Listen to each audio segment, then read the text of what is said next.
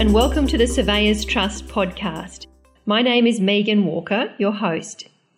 Today I have a very special guest with us, John Kenny, who is a solicitor and was instrumental in the very early days setting up the actual trust structure and which has led to the success of it today.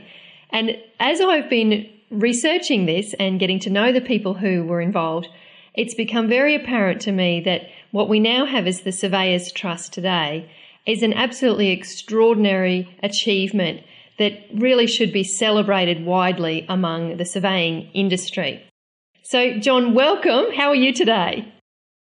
Greetings, Megan. I'm on Norfolk Island, which is between New Caledonia and New Zealand and an Australian territory, and I'm very pleased to be revisiting these extraordinary circumstances I'm about to unfold.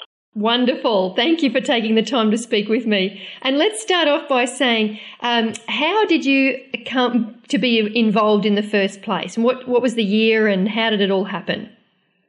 I was a copyright lawyer in the 70s in Sydney. I discovered copyright, which wasn't a regular subject taught to lawyers in those days, when I began working in the music industry in the mid-70s in Sydney. And in the mid-70s, the music industry transformed itself from a lifestyle to a business, and major record companies started signing local talent. And I acted for a number of those bands at the day, principally Dragon and Rose Tattoo. But I had peripheral dealings with both My Sex and later Mental as Anything. So that great surge of music talent, which was celebrated on Countdown every Sunday and Saturday night, I was involved with, and that introduced me for the first time to the concept of copyright. And a man who played a part in the journey we're about to unfold for the listeners, Brett Cottle, who was the Chief Executive Officer of a collection agency called APRA, the Australian Performing Rights Association. He explained to me that when a song is played on radio, 3 people are being paid. And I thought that was the most extraordinary concept I'd ever heard. And that pretty much set my course going forward. The success I enjoyed, or the bands I enjoyed that I was working for in the late 80s, financed a copyright course for me at London University. I felt that this was not being properly dealt with in undergraduate courses, so the pop business had been good to me, and so I took a year off and went to the London School of Economics and studied copyright and company law. When I got back, I was still an aspirant for the Commonwealth Games and as a hurdler, and I came here to race in the trials and began to fall in love with Brisbane. There was a remarkable buzz around Brisbane as we all prepared for the Commonwealth Games in '82, not just amongst the athletic community, but amongst the population in Brisbane. It was a tremendous feeling in Brisbane, and I thought that this optimistic Australian can-do attitude, they put this Games on, with little or no help from the federal government. I should be a part of this. So when the Games were over, I stayed here, and eventually that led to me establishing the first intellectual property law practice in Brisbane, just doing specialist copyright work. And by then, there was the prospect that this might turn into a major area of professional concentration. It certainly wasn't at the time. But Micah Hearn was making a fuss about things, and Barry Jones was talking about the importance of technology, and I'd seen both of these men talk. So I had a feeling that this was on. Unfortunately, I suffered a professional reversal in the late 80s, early 90s. I had a partnership that fell over, and so I had to go back on the lecture circuit. And I was a fairly unconventional lecturer. I was talking about IP, intellectual property, copyright, patents, trademarks, to the business community rather than the legal community. So rather than a dry, crusty legal issue, which it had been up until then, I felt that the people who were creative needed to hear about this. I was involved with the Queensland University Business School, and they had an offshoot called the Archaeus Institute, who ran public lectures and took part in a thing called the Enterprise Workshop, which was a national business modelling competition. So one day I was lecturing for the Archaeus Institute in this national competition, and some representatives of the Lands Department turned up, and they thought I was an amusing chap, and that maybe I could speak to staff at an internal seminar. They were very attentive to staff education, and they were delightful folk, and they invited me to come into the Lands Department and have a poke around and find something to talk about. Being an intellectual property solicitor, I hadn't conveyed for 15 years, and I wouldn't know one end of a land transaction from the other. And I certainly never took any interest in what the Lands Department did until they kindly invited me to come in and wander around and shake hands with various smart folk in different rooms, and I was warmly welcomed.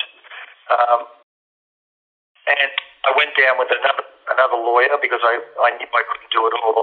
I took one of the lawyers from Fates Listening, another great law firm in Brisbane at the time, and that dear girl wandered off in another direction, and I got stuck with some folk who were dealing with databases. And at that stage, database law was not well developed. We knew that copyright was involved somewhere, but the case law hadn't really been teased out.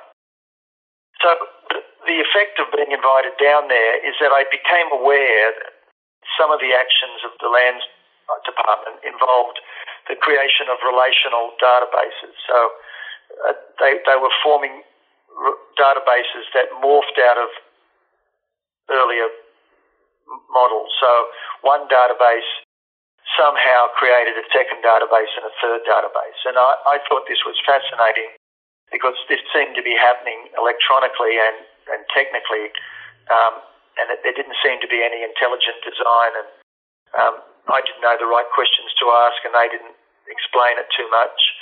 But I became aware that the Titles Office was probably doing world-leading work in the creation of databases. So after a while, after maybe a month of having coffee with these folk, I went back to the people who had invited me and I said, look, I don't know what this means, but I think you're doing something intelligent and interesting with databases here. Maybe there's some copyright issues. Maybe, you should be looking at the copyright transfer between each database and what the implications of that were. But beyond that, I hadn't really thought too much about it. It's fair to say that being informed of these issues didn't inspire the Lands Department at the time. They thought, look, this is a bit technical for us. We're not really too interested in that stuff at the moment, and so don't call us, we'll call you. So I was a little disappointed because I felt I was keen to make friends down there, and this was at a time when other departments, especially primary industries, were starting to recognise that the Queensland primary industry sector was the best in the world. And so there was a little bit of a buzz in the air, but this is the early days of the GOS regime, and we were still 10 years away from Smart State. So essentially I put that behind me and went back to my fledgling new practice, and 3 years went by and I didn't give any more thought to my short period making friends with the Lands Department until the Institute of Surveyors, headed up by the redoubtable Jack Delange, circulated a marketing booklet full of bearded men. And all these blokes looked the same and dressed the same, and I thought they must be all one family. And I was singularly uninspired by this collection of bearded men, and I felt that perhaps they weren't dealing with the issues that might have represented their future. And I wrote back to Jack and said, well, look, these bearded men are always all well and good, but have you thought about spatial data? Because I think there's unresolved issues there. I didn't know what they were, but I thought the surveyor should be taking them in seriously. And it wasn't because necessarily I wanted to get involved. I just passed on the news and was prepared to be ignored. As things have turned out, I wasn't ignored. Jack invited me into the workings up there in Wickham Terrace in the medical fraternity precinct. He had a little office there where they had their meetings, and that's where I met the ultimate bearded man, Jack DeLange. And there's a far bigger story now, but the circumstances of me being invited to observe a process that certainly not public knowledge, and that's serendipitous and happenstance, and it was a fateful coincidence that led to these extraordinary elements of entrepreneurship that were initiated by the surveyors in Brisbane, in Queensland generally, but in particular by Jack's organisation and with further precision by Jack himself. John, that's such an incredible intro. Thank you so much. There were a few moments where I thought, gee, we could really head down some fascinating rabbit holes. Dragon, Rose Tattoo and the 1982 games alone were just fantastic mentions, all incredible in their own right. But what I'd love to hear you talk about now is what work was done between you and Jack. What did you need to do in order to, get a framework together and a plan? Well, I'm an innovation lawyer, and I've had conversations about everything from perpetual motion machines to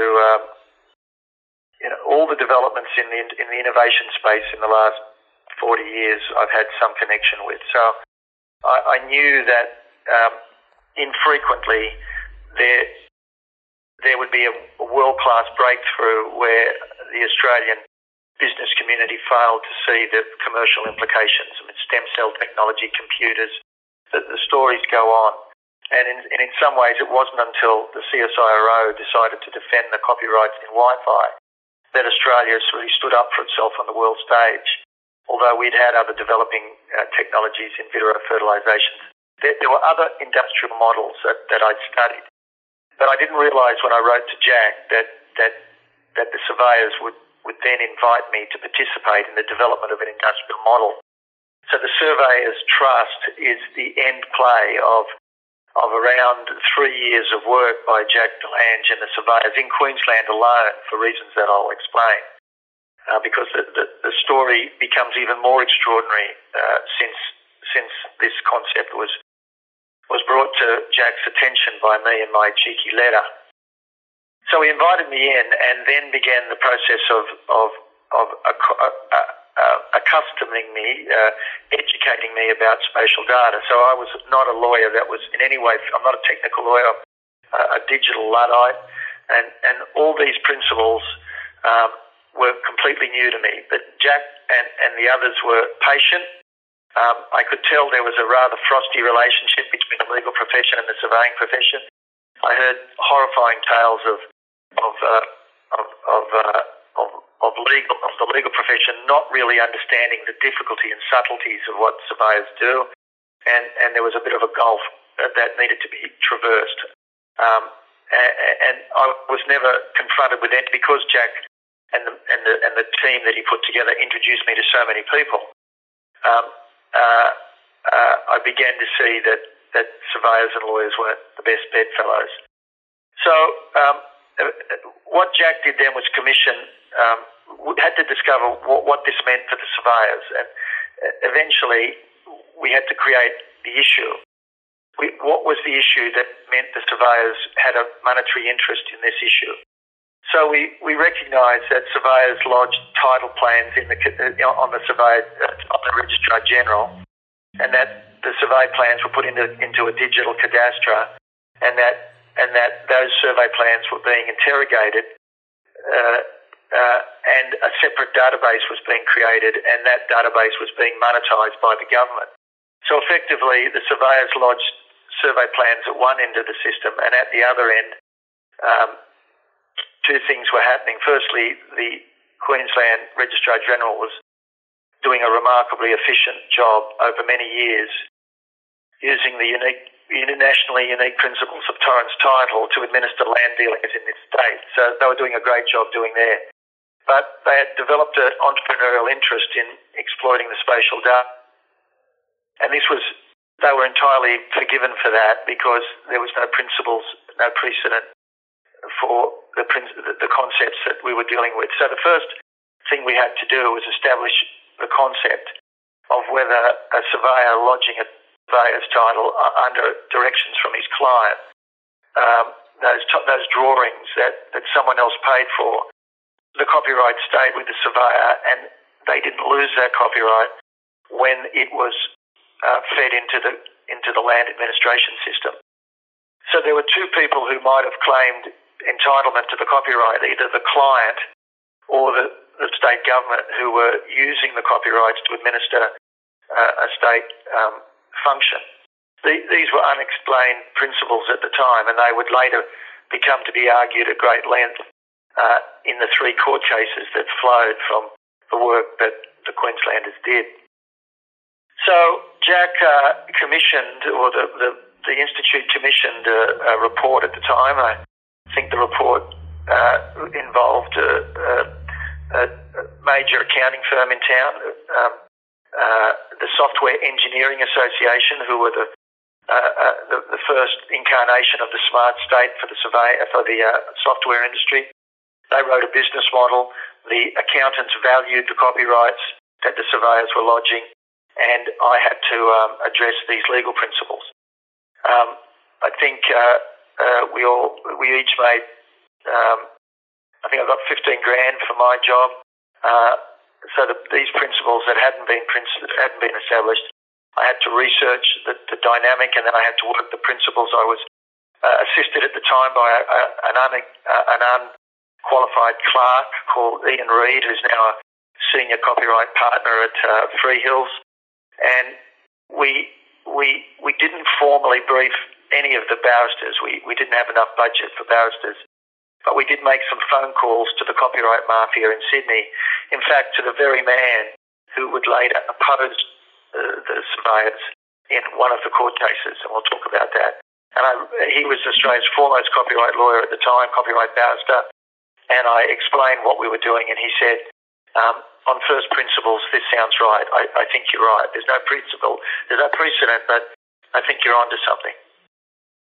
So, having the principle is one thing, convincing the rest of the surveying industry to take an interest is another, and then finding a way to monetize it was the third issue.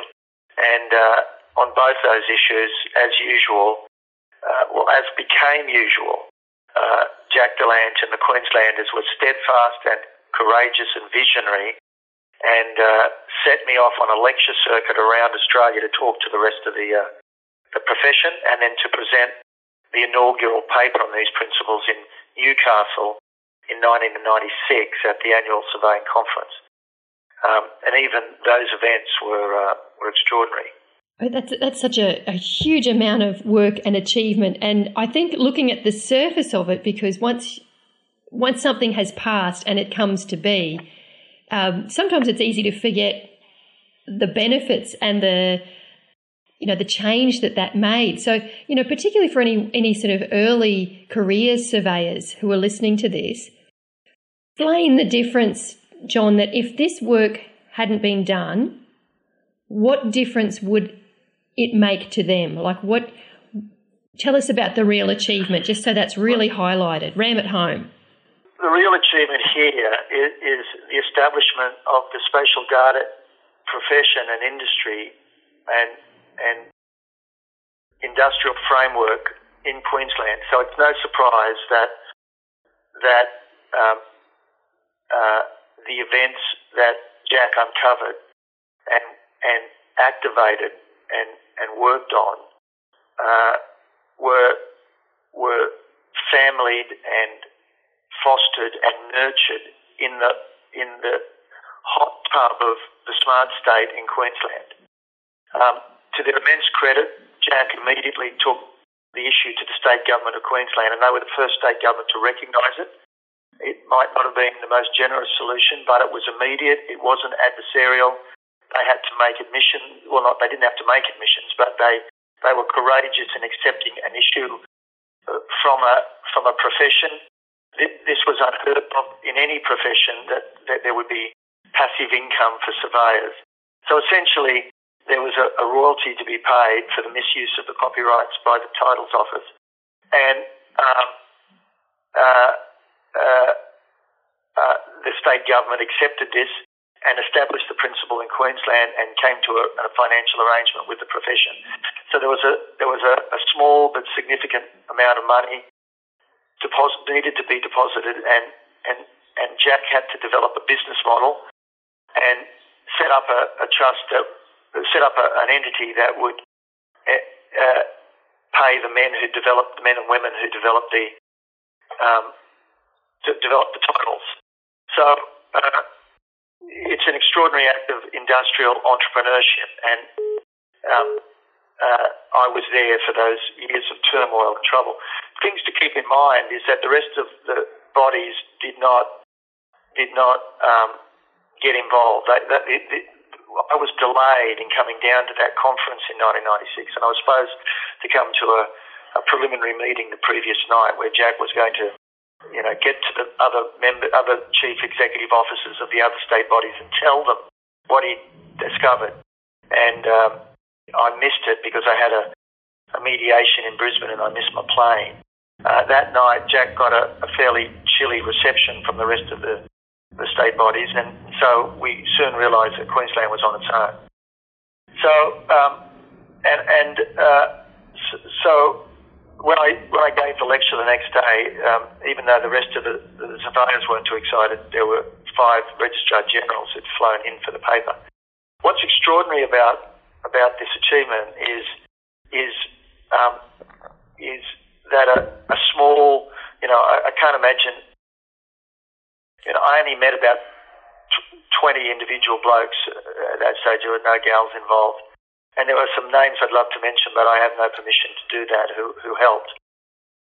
The courage and the vision displayed by the Institute and on behalf of the Trust, because we had to figure out ways of joining a creative community and setting up another form of collective bargaining about copyright. So the surveyors needed to industrialise the collection of royalties, and they now join only 2 or 3 professions who've done it. Writers have done it, and musicians have done it, and songwriters have done it. So and the biggest group of those, as you can imagine, are the songwriters and the musicians. So they collect about $450 million a year for music being played in public. But there hadn't been a new stream of copyright collection in this country for 50 years. And John, you believe it's the only decision? And that's what... the only decision of its kind in the world. That's what the surveyors have managed to do. Yes. In Queensland, and I'm not sure that it still has come to the other states as yet. I have a sense it's not as fully developed interstate as it is here. Incredible. Oh, John, is there anything I haven't asked you that you wanted to add before we wrap up? It's been brilliant to hear the story firsthand. Well, it's what is fascinating for me is that my business was getting bigger and more complicated. I was exhausted after these 5 years. Another wonderful mentor for me at the time was a surveyor called Brian McLennan, who I think is still active in this area. He's an extraordinary chap. He shares my interest in the music industry. He was an accomplished musician himself, and I saw his band play a wonderful version of blues rock many times, and he took me aside and tried to guide me through these political stage gates. But after 5 years, I was pretty exhausted, and I couldn't see where this was headed. And so after a while, I was on the board of the Surveyors Trust for a while, and I was a shareholder and a trustee. But eventually I became tired and stepped away. And that finished me between about 1998 and probably 20 years later. I had a few involvements. Jack would pop up at my lecture circuit every now and then, and he invited me to a couple of breakfasts. And for a moment there, the Queensland legal profession took a little interest in all this as far as their rights are concerned. I don't think these classes are closed, but there won't be ever the difficulties for the future. If other professions decide to pursue this line of being compensated for their copyrights in an industrial setting, then they'll be building on the principles that the Queensland surveying profession, now known as I think it's the Spatial Data Business Association. Spatial data now defines the profession. It's no longer seen as a body that develops that delivers services, and of course they do. The highest standards of the Queensland profession. But now they're recognised principally for their creation of spatial data. And not only are they recognised for that, but they're financially rewarded for it. And it's an extraordinary tale of industrial and professional determination and responsibility and entrepreneurship. And I'm grateful and fortunate to have been a part of it. That's fantastic. Thanks, John, so much for your time this morning and sharing your story, and for the extraordinary contribution that you've made to the surveying industry. We'll wrap it up there, but yeah, thanks so much again, John. Cheers, Megan. Thank you, and thank you to all the listeners. Pleasure. Have a great day. Bye.